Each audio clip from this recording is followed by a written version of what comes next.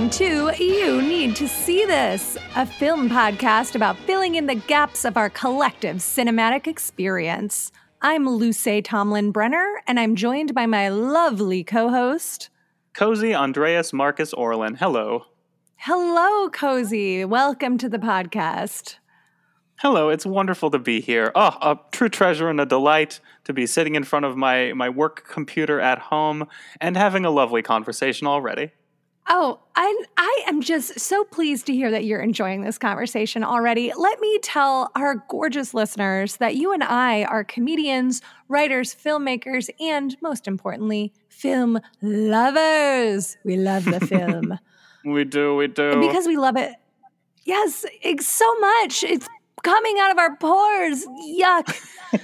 It's all ooze. Because we're oozing our love for film, and because we love it so much, we pick a film twice a month that one of us has seen and one of us has not seen, and then we try to convince each other and you, sweet, precious listener, that this movie is worth your time. Put it up to the top of your list. We are really spanning genres here at You Need to See This. We cover everything from 70s British folk horror to How Did You Miss Us blockbusters. And most importantly, folks, we do it all with no spoilers. Not a single one, so you can continue to enjoy your movie. Yes, exactly. But before we get into today's film, Cozy, you watched a film that I had demanded you see on a previous episode. What's that film? That is correct. Let's do a We Saw It. We Saw It. This edition of We Saw It is about home fries. Oh my God, my beloved home fries. That is an episode we did last spring. Mm-hmm. And True. I am dying to hear what you thought of it. Excellent. Well, I am dying to tell you, it was very sweet. It was a very sweet movie. It's so sweet and funny, yeah? Yeah, and it also has it had a bunch of good tension for a lot of it. It was a very tense movie in a great way, underscore tension. Yeah, really suspenseful. You don't know what's going to happen. Yeah, but you worry. It makes you worry. Mm-hmm. And the score felt very Tim Burton-y at times. It was very Danny Elfman-y. Right? I know. I think that was one of my reasons, but it's not. Yeah. But it's not Danny Elfman. Yeah, I had to look it up, and then I remembered. I was like, oh yeah, she told me that. It's an incredible score. I love it. Absolutely. And I loved that John Hawkes was in it. He had a DJ Qualls energy, and it was very strange. He did. I had my college boyfriend hated DJ Qualls so much that anytime there was a movie where he happened to be in it, he's like, I veto this film. I will not watch. Oh, bummer. I had kind of the weird opposite where my best friend, DJ Qualls, when he played the new guy or the new kid or whatever, he looked directly like my best friend in high school. So I was like, this guy's great. What a great guy, DJ Qualls. Wow. Oh, that's sweet. I'm sorry that my college boyfriend didn't like him. Didn't like your best friend. I'm sorry, too. You missed out on some real good quality time. Some quality time. There it is. So do you love it? Are you confirming that people need to see it? I'm confirming that people do need to see it. Absolutely. Let's see. I was constantly annoyed at Jake Busey, but that's the point. So he did a good job being annoyable. Yes, he's very annoying. And let's not forget, listeners, that I believe I had the opportunity to sleep with Jake Busey a couple years ago, and I did not take it because I'm currently in my first and most lovely monogamous relationship. But still, I don't ever want anyone to forget that Jake Busey grabbed my hand and held it while putting his hand on my other, holding my hand in his hands, shaking it and looking deep into my eyes at a horror convention in 2019. I do remember that, absolutely. Those are the things that cannot be let go. Hold on to them forever. Exactly. Oh, it's wonderful. Thank you. And for those listeners who did listen to... I love them. Oh, yeah, absolutely. For those listeners who did listen to that episode where Luce covered home fries, you'll remember that I was confused about some stuff in terms of just how all the family stuff is related and how everyone's related. And I will say, as a sort of a postscript to that, there was one brief brief moment where I had that same confusion that I had during the episode, briefly. But it was 100% totally clear for the rest of the entire movie. Mm-hmm. And there was even a scene that kind of addressed that confusion too. So I was really happy about that. I'm glad it made sense to me in the moment. There's a lot of moving parts. There's a lot of misunderstandings. People's aren't who they say they are or aren't who they seem like they are. So there's a lot of things to keep track of. Yeah, but none of it was off-putting, and it really didn't feel like you were confused. It just felt like you were keeping track well of all of those parts during it. So that was nice. And how wonderful was Catherine O'Hara? Oh yeah, I mean it's just a riff on what we know she does, which is great work. Yes. It was nice to see her go from like 11 to 1 and 1 to 11 back and forth. I know, absolutely. The best manic energy, the type of woman I love seeing on the screen. Oh, completely. Yeah. Well, and I just want to correct. I said that it was last spring. Actually, this was an August episode. So it was gotcha. The end of last summer. If people want to go back and listen, it was our 34th episode. Yeah, go check it out, folks. Awesome. And we'll link that in the show notes so it's easy for y'all to see. Well, thank you so much for taking my recommendation, Cozy. It always makes me feel good when I'm able to convince you of one of my favorite films. Absolutely, and it always makes me feel good when they turn out amazing. Well, this was important to me to do because this movie was severely mismarketed as a rom-com, and I think a lot of people missed it because it looked dumb. Like if you watch the trailer, which is linked in that episode's notes, like it's stupid looking. Like, yeah, I rewatched the trailer when I was trying to decide which one to watch, and I was like, oh no, I see what she was talking about. That is a bummer of a thing. Yeah, it's not what the movie is at all. And there's so few dark comedies out there, and it's really my favorite. Like horror comedy and dark comedy is my favorite sub-genre. Yes. Oh, so good. So good. And to be able to mix that dark suspense, the tension, properly balancing it with comedy, it's just a very difficult skill, and a lot of people can't do it. Like there's a lot of movies that fail both comedically and in the suspense way as well. Yeah, I'm just always glad when people try, because I feel like here in California there isn't a lot of verbalized darkness. I feel like usually it's kind of either an undercurrent under very toxic positivity, or it's just not mentioned or existing at all. And so I'm always really happy to see darkness in my life. Yes, me too. I love the darkness. I'm so happy to hear you say that, Cozy, because today's film is very dark. Ooh, good. So today we're discussing 1971's Blood on Satan's Claw. And Cozy, you need to see this. I've never heard of this. That sounds great already. Blood on Satan's Claw? Love it. Damn.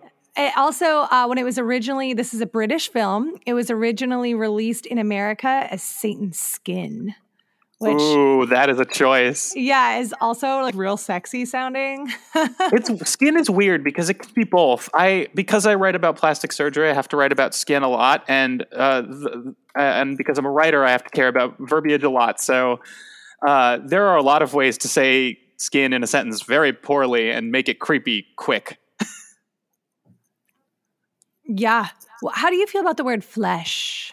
Flesh, I haven't had. Flesh is something I would never use when I'm writing about plastic surgery. Like, that has so many implications immediately. First, we cut the flesh. Oh my God. You can have so much less excess flesh on your face or neck.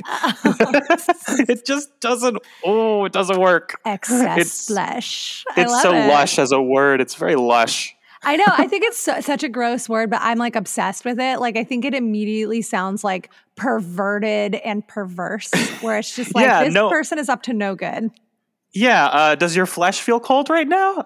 It's like, let me touch it. Wow, your flesh looks really good today. Like, there's no way to use it. Well, to see it. Like, it's never not sinister. Softest flesh. I love it. It's rare that you run into a word that is only. Like, its only context horrific. Is not normal. Yeah. Most words are designed for normal. That's what's so... That's great. I like this. Well, okay, so our punch up is it should be called Blood on Satan's Flesh. But other Yes, than please. that, I really like this title a lot because you think of Satan typically as having hooves because it's like part goat. So Mm-hmm. I've never thought of Satan as having claws before. So I think right away it puts some interesting imagery in your mind. Oh, see, I was thinking like hand claw rather than foot claw. Like birds seem to have foot claws, whereas like evil things seem to have hand claws.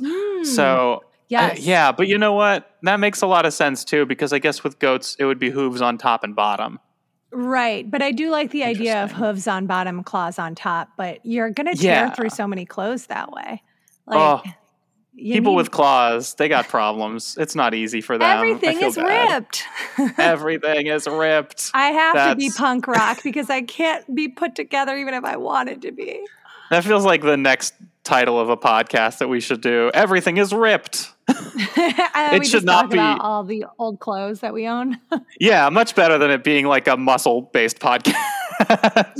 Right. Everything, everyone's ripped. Yeah.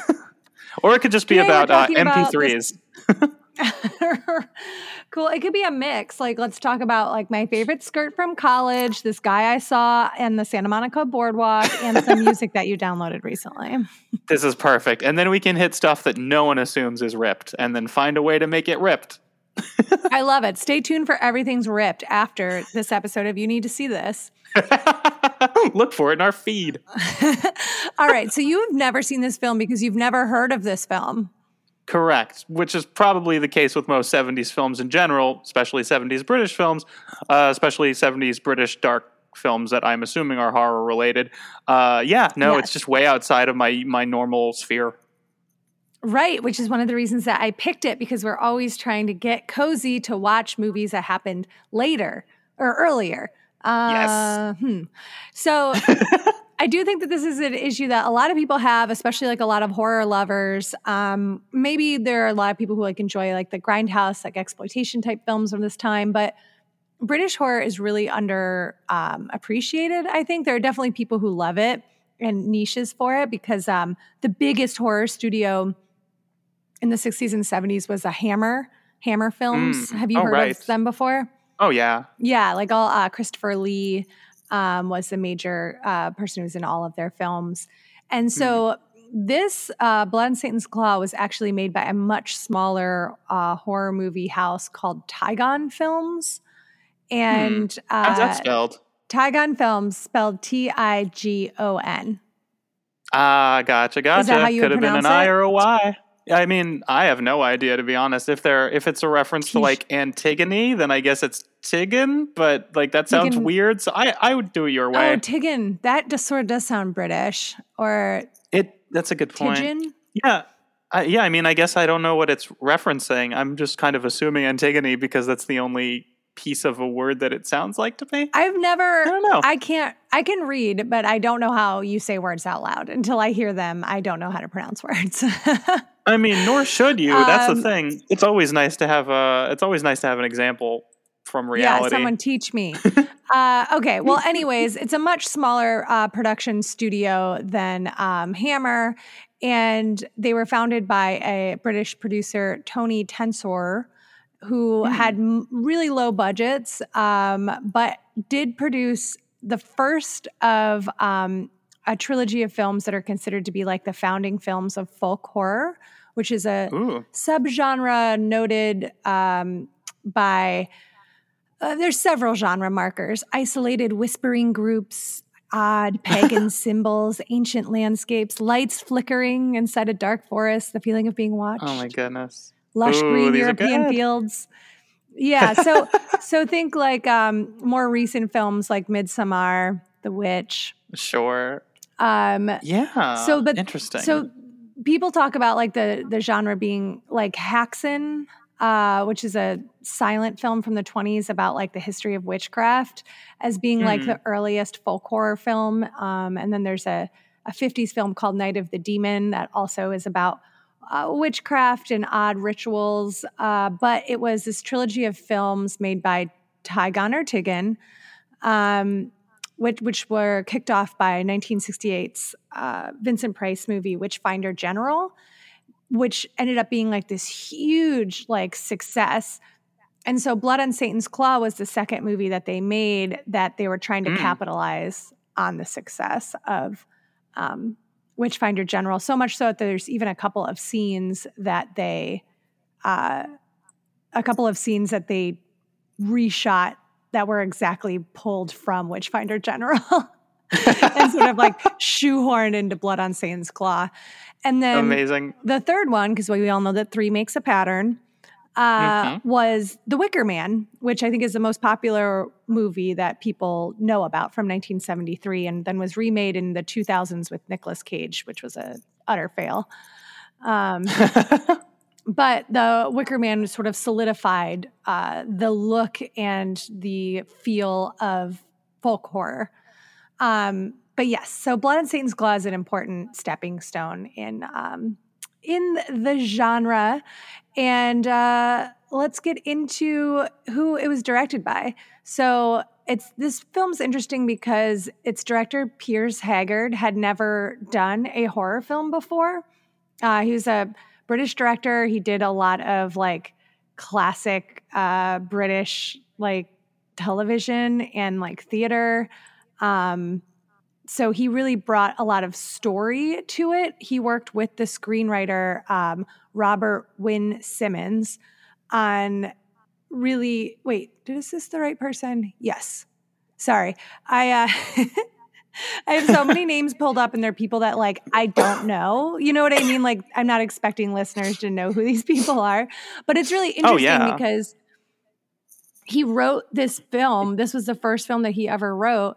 And then he didn't write another film. So this was 1971. He didn't write another one until the 80s called The Outcasts, which is also about witchcraft. So sure, makes sense. He wrote two movies about witchcraft, didn't do anything else. So Robert Wynne Simmons wrote this like very like an anthology of like 3 witchy occult films.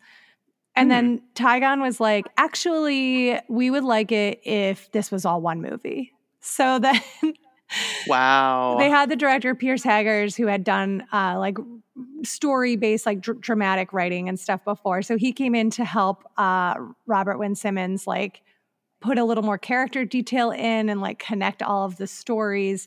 And so he talks about in interviews, Piers Haggard, about he's like, I didn't know any of the horror stuff. That was all Robert Wynne Simmons conjured all of that imagery.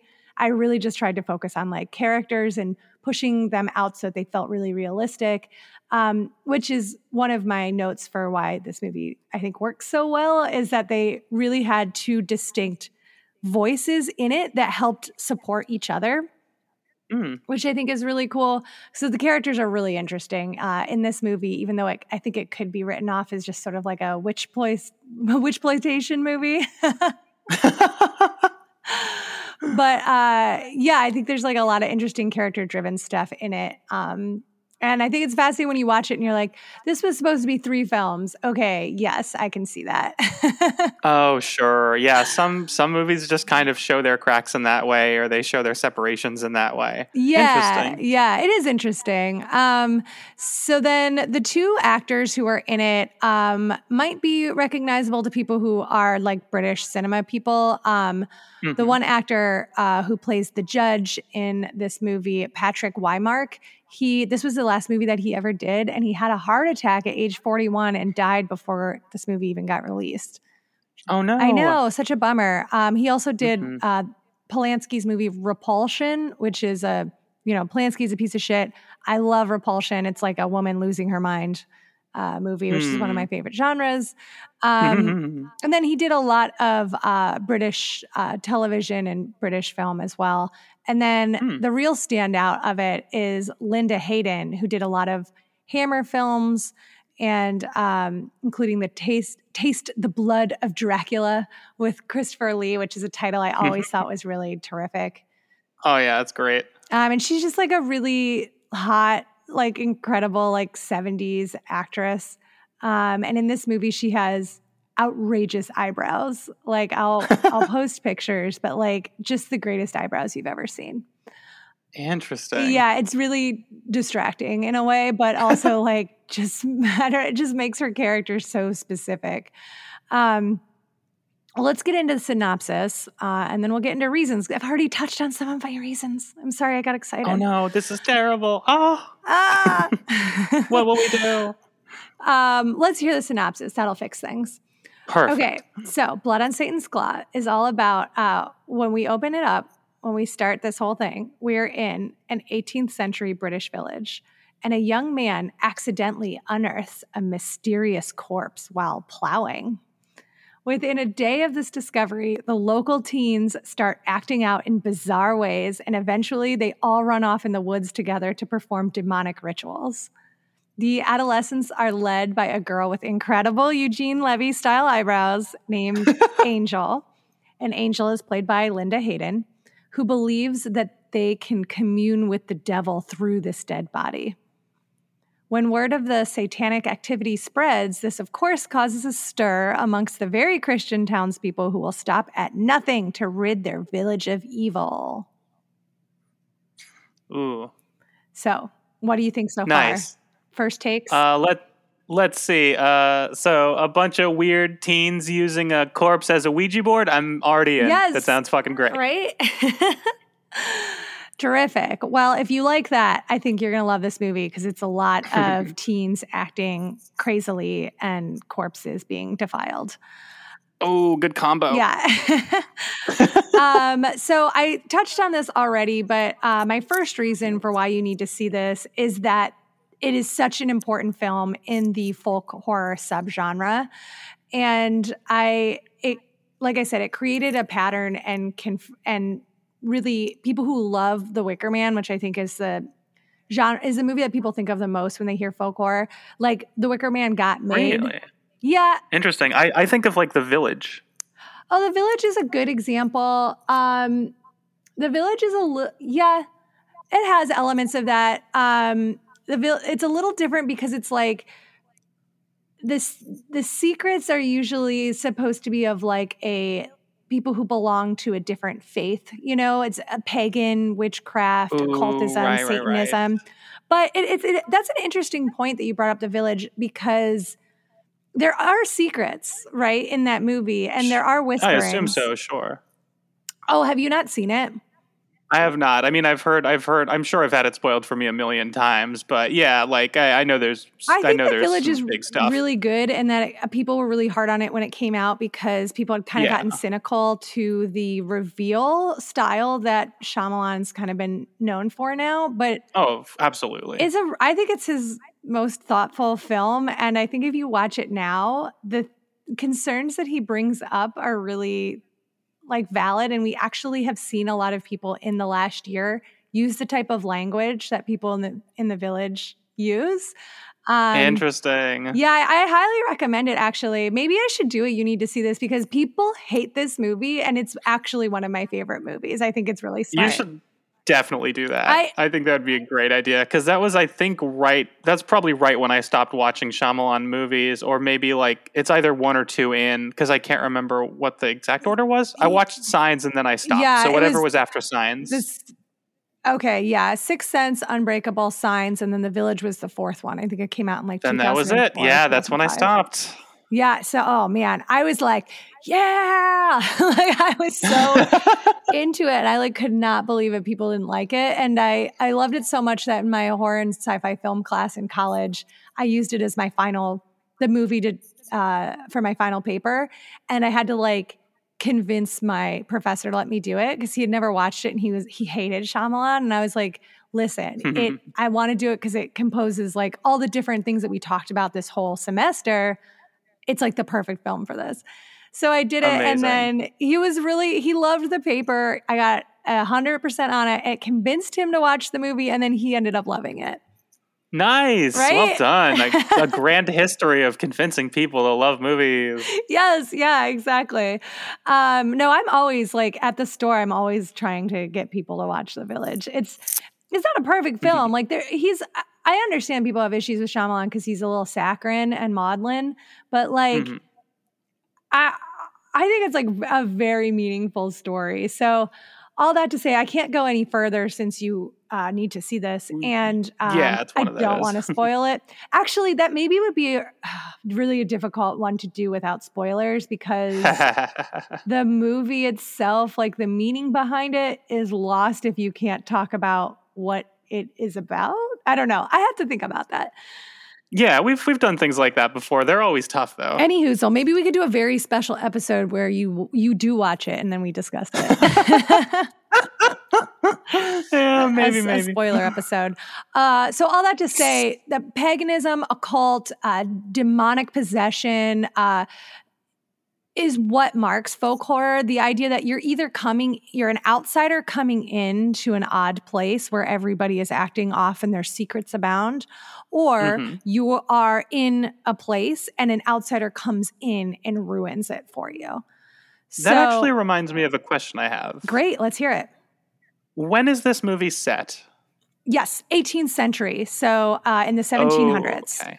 1700s. Okay, so these are like village. These are village. I don't know. I had a moment when you were describing it where I was gonna make a joke, but then I was like, no, it's probably in the 70s, so that's fine. But village teens. I like the concept of village teens because it was before teens was a thing.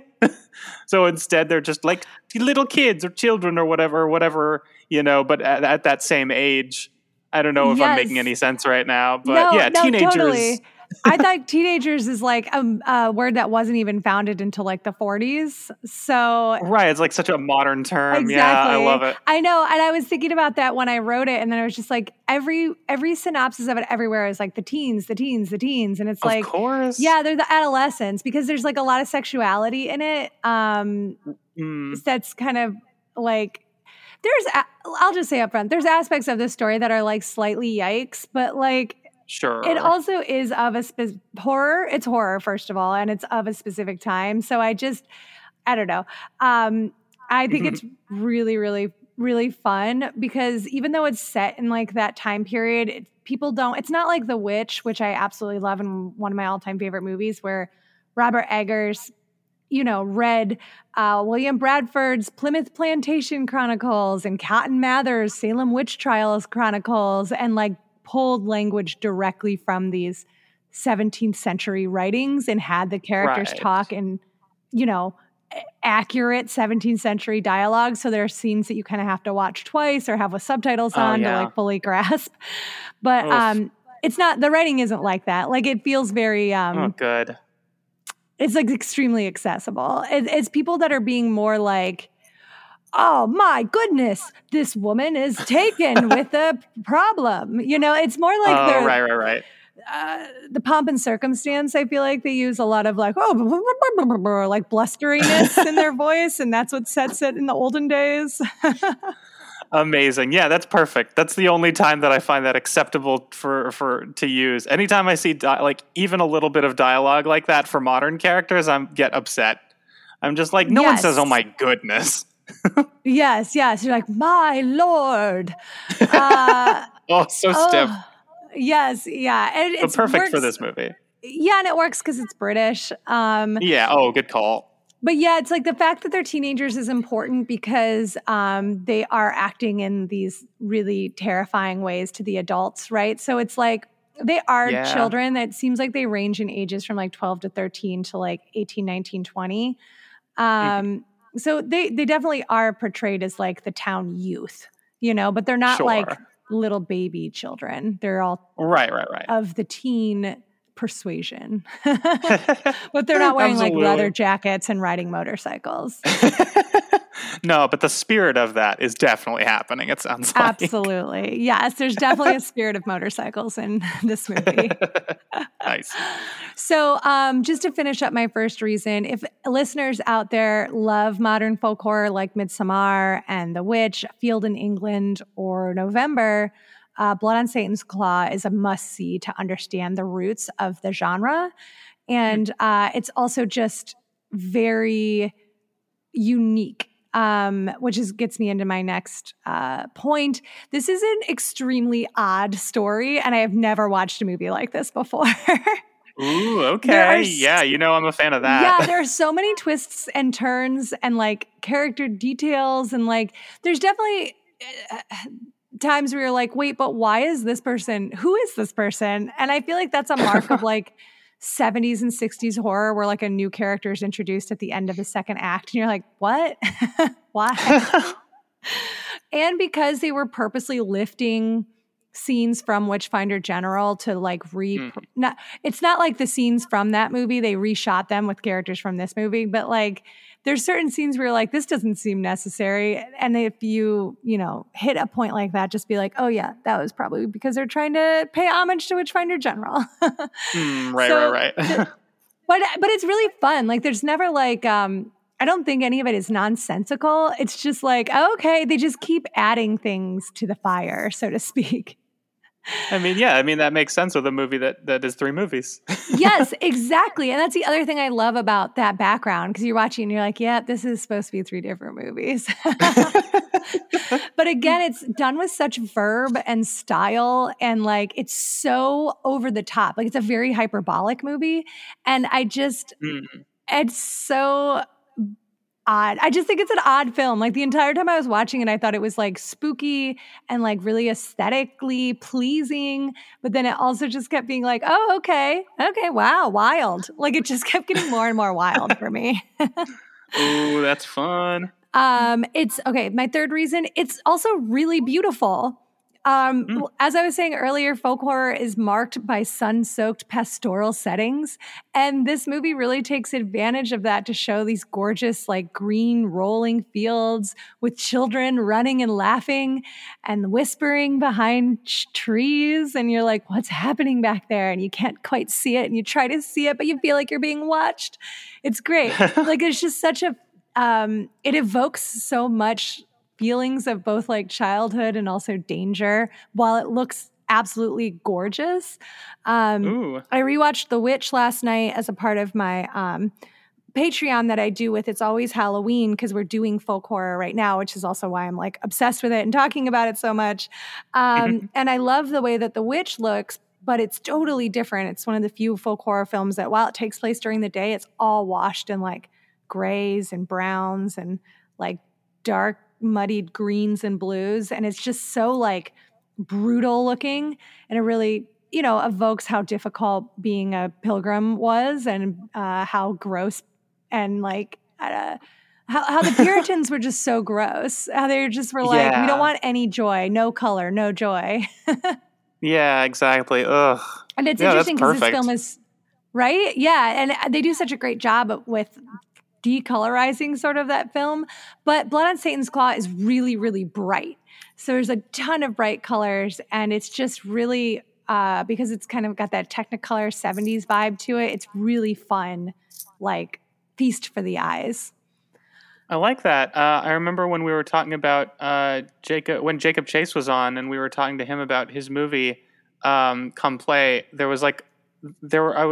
I remember complimenting him on a scene that was just all white and so bright, and being like, I don't remember seeing this in horror movies very often. Mm-hmm. So this sounds like it's evoking that in some way, or obviously the opposite, but that was evoking this. But yeah, I like that. That sounds cool. I don't see enough horror movies where things are bright and sunny. Yeah, definitely. And, when Midsommar came out, all of the critics were talking about like horror in broad daylight, and like how incredible to make something so sunny be so scary. And like definitely those elements were all there, and it's true, but that wasn't Ari Aster's like, idea. I also, that definitely wasn't his amazing innovation or anything. I also didn't find that one particularly scary. I just kind of was waiting for such a long time for things to be horrifying, and when they were more weird. And then I was like, oh, this is a weird things movie. Yeah, it was mostly gross. It was like gross and weird. Yeah, I didn't find it like scary the way I felt like Hereditary was really scary. But I mean, I like it as an entry in the folk horror canon. That makes a lot of sense. Absolutely. Yeah. And again, so if you've seen Midsommar, I think it would be really interesting for you, Cozy, to kind of compare and contrast, because it's definitely taking notes from Blood on Satan's Claw and The Wicker Man, which I also recommend. Yeah. Oh, interesting. All right. Well, let's see. That was my third. So let's get into the fourth, which is that the devil effects in this movie, like when the children are becoming possessed, they're incredible. There's some Ooh. really fun stuff and some really violent stuff. And, it's of the time. So the effects are not like realistic in a way where, like, if I was seeing somebody chop off their own hand in a current movie, I like couldn't watch it because I feel like it would be so brutal. And in Right. this movie where somebody does that, it's like, you're like, oh, gross, but it's more, you can tell it's a prop. So it's Sure. both gross and really funny and fun and bizarre because the blood is like that wonderful bright red, like neon blood. And the acting is just, like I said, very big, very horrified. All of these good Christians are being overtaken by the devil who's making them cut off their hands. And it's just, it's wild. So I really appreciate all of the different ways that they show the children becoming possessed, because there was just a ton of stuff I never saw before. A lot of it having to do with their bodies changing, which I guess you could say there's even a puberty coming of age little bit tucked into this story. Sure, of course. A That makes Teen a lot Wolf of sense. vibe. That's perfect. I'm into that. Yeah, I always like big hyperbolic violence. That's very like silly. It's really one of the main reasons why I like Tarantino movies, because I'm like, this is crazy. Good for him. I agree. I love that too. I think there's like a release to it where I can, because I love violence in movies, but I like it when it's not realistic because it provides the release of like vengeance or comeuppance, I guess the same thing, but like without having to deal with the reality of like, well, actually, if we did this to people, it would be really horrifying and cruel, Oh, absolutely. Yeah, I find myself laughing in the theater like a crazy person whenever those are happening. I'm like, this is ridiculous. I'm terrified, but also good for them because it's so dumb and fun and big. Right. I mean, that's like the joy of horror for me is that I laugh, is that it makes me laugh a lot because it's like horrifying and that's how my body reacts. It's like a huge release to just see honest horror on the screen, and Yeah. instead of like our day-to-day lives where we are confronted with cruelty and horror every day and everyone's like, okay, but I need you to get your invoice in by noon.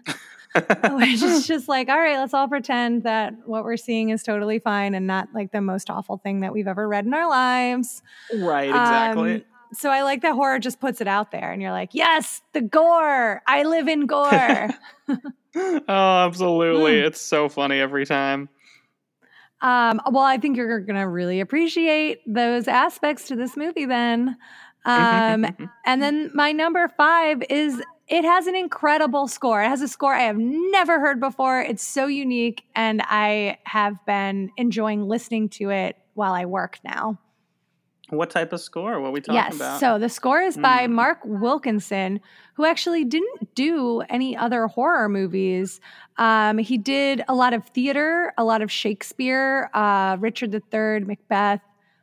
He did do the music for Rosencrantz and Guildenstern Are Dead, which is one of my favorite plays and then movies. But the other movies that he did are like dramatic, like drama, British dramas.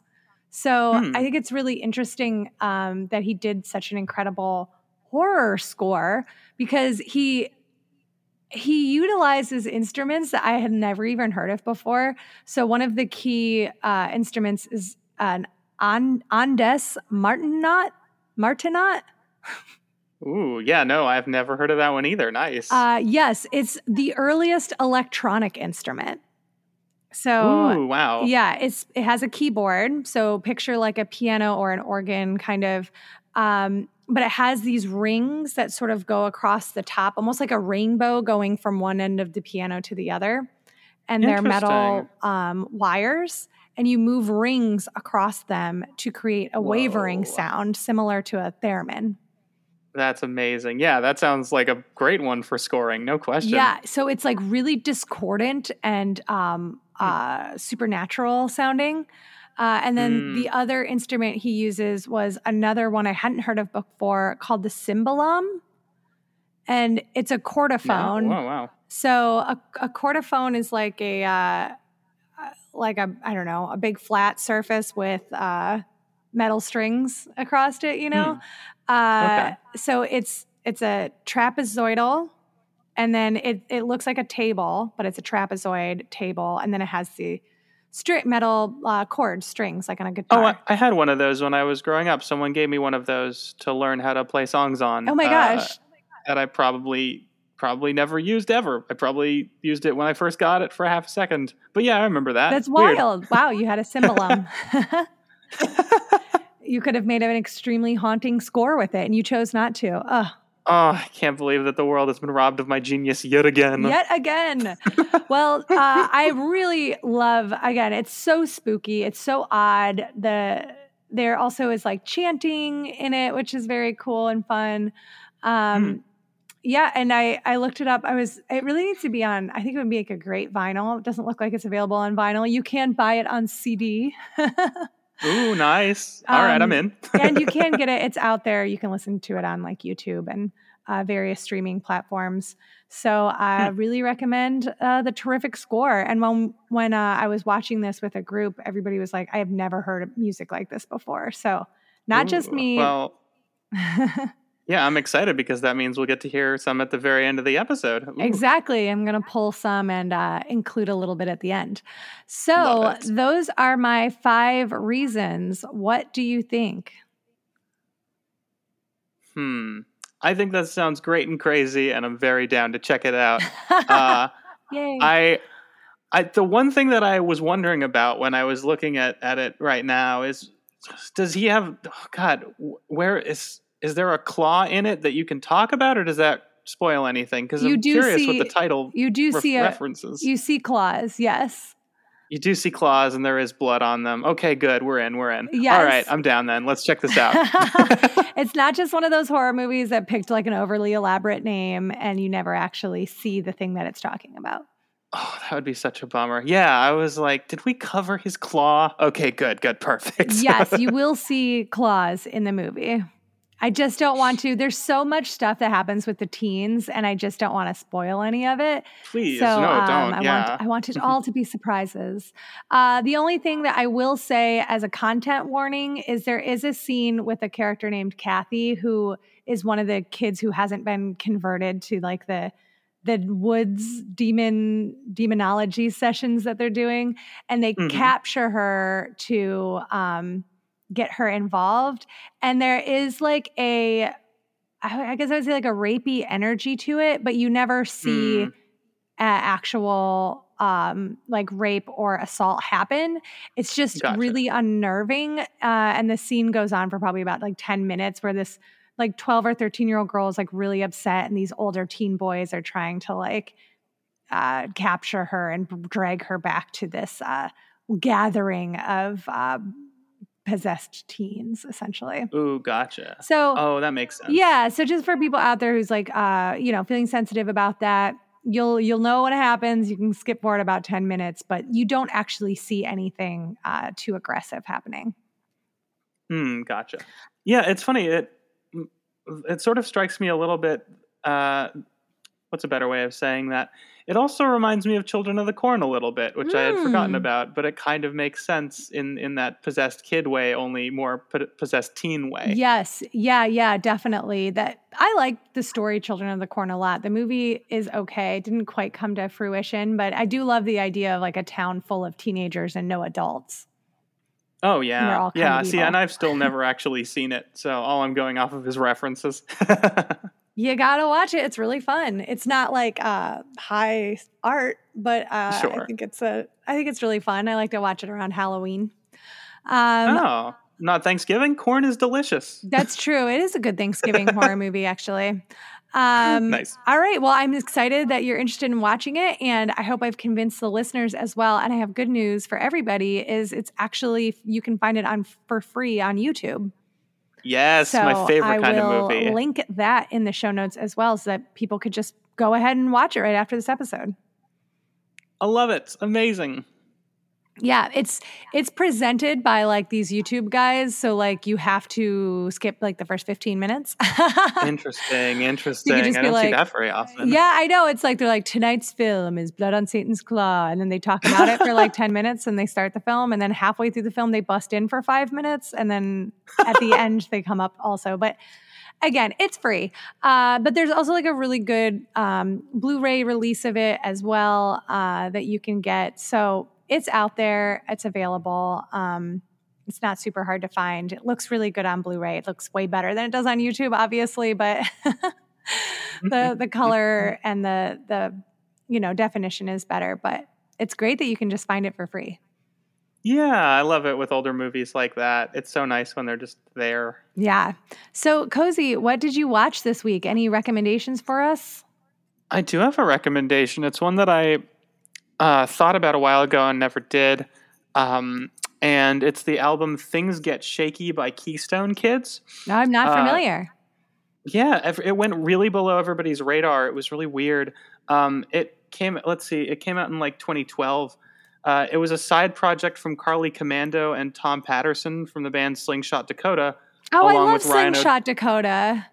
Oh, awesome. I'm so happy that you know about them. I totally forgot about them. Yes, right? Yeah. They've still been doing stuff. It's crazy. That's like great. They're more adorable than ever. Yeah, then you'll like this a lot. It's mainly her, but it's also male female vocals because Ryan O'Donnell from a band called Yo Man Go is in this side project. And it's just a really sweet record that's adorable. So listen to Miles. If you're going to listen to anything off of it, listen to Miles first and then listen to the full thing if you like it, because it's just the sweetest record. Oh, cute. Okay, so the band is called Keystone Kids? Yeah, it's just like a one-off side project. They didn't do anything else except for little cute promo videos that aged adorably but are like clearly very old. Oh my gosh, that's great. Wait, and what was the album title again? It's called Things Get Shaky by Keystone Kids, and I think the reason is because it was like they're Carly and Ryan are both from like the Keystone State or something. Oh, cool. I didn't know if it's because they drank Keystone beer all the time. It could be both. You never know. And the Keystone State is Pennsylvania. Boom, there we go. All right, wonderful. So nothing that you watch that you want anybody to watch.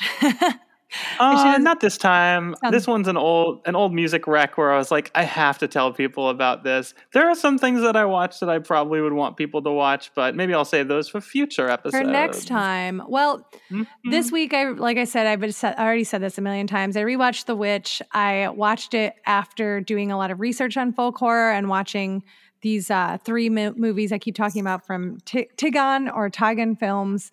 And I really enjoyed watching it again after watching its predecessors and sort of understanding it in that way. And I think it's really similar to Blood on Satan's Claw, where it's like you are, this single little village and someone comes in and changes everything and starts tearing the village apart. So I think it's just a little more interesting because it's American and Puritans had to leave Britain because they were too extreme and they were being oppressed by British Christians. So it's interesting to be like, oh yeah, the Blood on Satan's Claw people, like they seem kind of intensely religious, but then you juxtapose it with like Puritans and they weren't even as religious as Puritans were. Like, sure. And it takes place during the same time period. So it's like Puritans had to leave these people because they were being persecuted. That's fascinating. They wanted to be, it really is. Yeah, because they wanted to be even more religious. So it's interesting to watch The Witch and be like, these people are creating a supernatural world, but it's not like fun supernatural. Like it's ruining their lives. It's one of those movies that I sort of missed when it came out and then heard about for so long, like out of nowhere. And I was like, why did I miss this one? But yeah, one day I'll have to check it out. It's so good. I would love it if you watched it. It's one of my all-time favorites. I think it's a perfect movie. It's one of those films that when I was watching it from the opening, I was like, this is for me. And then every single moment, I was like, thank you, Robert Eggers, for making a movie for me alone. This is my movie. Oh, the best. Yes. So that's my recommendation. If you've already seen it, folks, go back and watch a double feature with Blood on Satan's Claw. I think you'll get a lot out of it. Have you seen Blood on Satan's Claw or The Witch or anything that we discussed today? Let us know. We want to hear about it. Hit us up on Twitter and Instagram at Need to See Pod. And you can join our Facebook groups to discuss all the films. We're everywhere. We're easy to find. And you can get at me personally by checking me out on Twitter and Instagram as LTB Comedy. And check out the other podcast I do. It's Always Halloween. It's Always Halloween podcast. What's going on with you, Cozy? Well, that's a great question. I've got my my usual show Quarantine Date Night on May 26th, which is a Wednesday. And that is at 8 o'clock Pacific time. Thank you. On Twitch at twitch.tv/Sweet Dalai Lama, SweetDalailama. We have 5 quarantining couples doing improv scenes together. Not the couples doing improv together, but the couples doing improv as couples. And it's very adorable. Cute. That sounds really fun. It's such a fun time. I'm continually shocked at how amazing it is every single time. We already have some great couples, and we're going to get even more. Yay. All right. Well, terrific. I wish Isaac wanted to do improv, or we would do it together, but he doesn't want any attention at all, which actually works for me in the long run. That is very fair. There's a show at the PAC that is seems like a one-off right now, but hopefully it'll just keep going. Or maybe this is the second installment of that. And I think they're just calling it Pet Prov, where people are doing improv as other people's animals. So if you want to volunteer your cats for it, or if you want to do improv voices for other people's cats or for your own, Luce, then check it out. That sounds really fun. It's called Pet Prov? Yeah, I believe so. It seems it's still kind of gearing up and figuring itself out. So I don't know if it has like a regular slot day yet. Nice. But I'm committed for the next one where I'm going to be playing an adorable cat like I did on the first one. So I recommend it. It's a really good weird time. That sounds really cute. All right. Fantastic. Well, hey, you guys, if you're having a good time and you think we're really cute, then leave us a 5-star review. Those reviews really help us out a lot. We haven't gotten one in a little bit, but we had some really nice ones for a while, and we could really use a new one. So if you're listening right now and you need to see this, give us a review, write us a little something friendly, and we'll read it on the air. That's right, we will. I actually just had someone reach out to me from Sweden, a new listener. And she loves the podcast, which is really exciting. We love being international. I'm so glad to hear that. Yeah. Oh, the best. There was a bunch of films that we introduced her to that she's really excited about. So thank you for reaching out to us. We love to hear from you guys. And thanks for listening to another episode. And thank you, Pete Burns, for editing this episode and getting the sound together. We appreciate you. Thank you, Pete. Thanks, Pete. All right, guys, tune in next time to You Need to See This.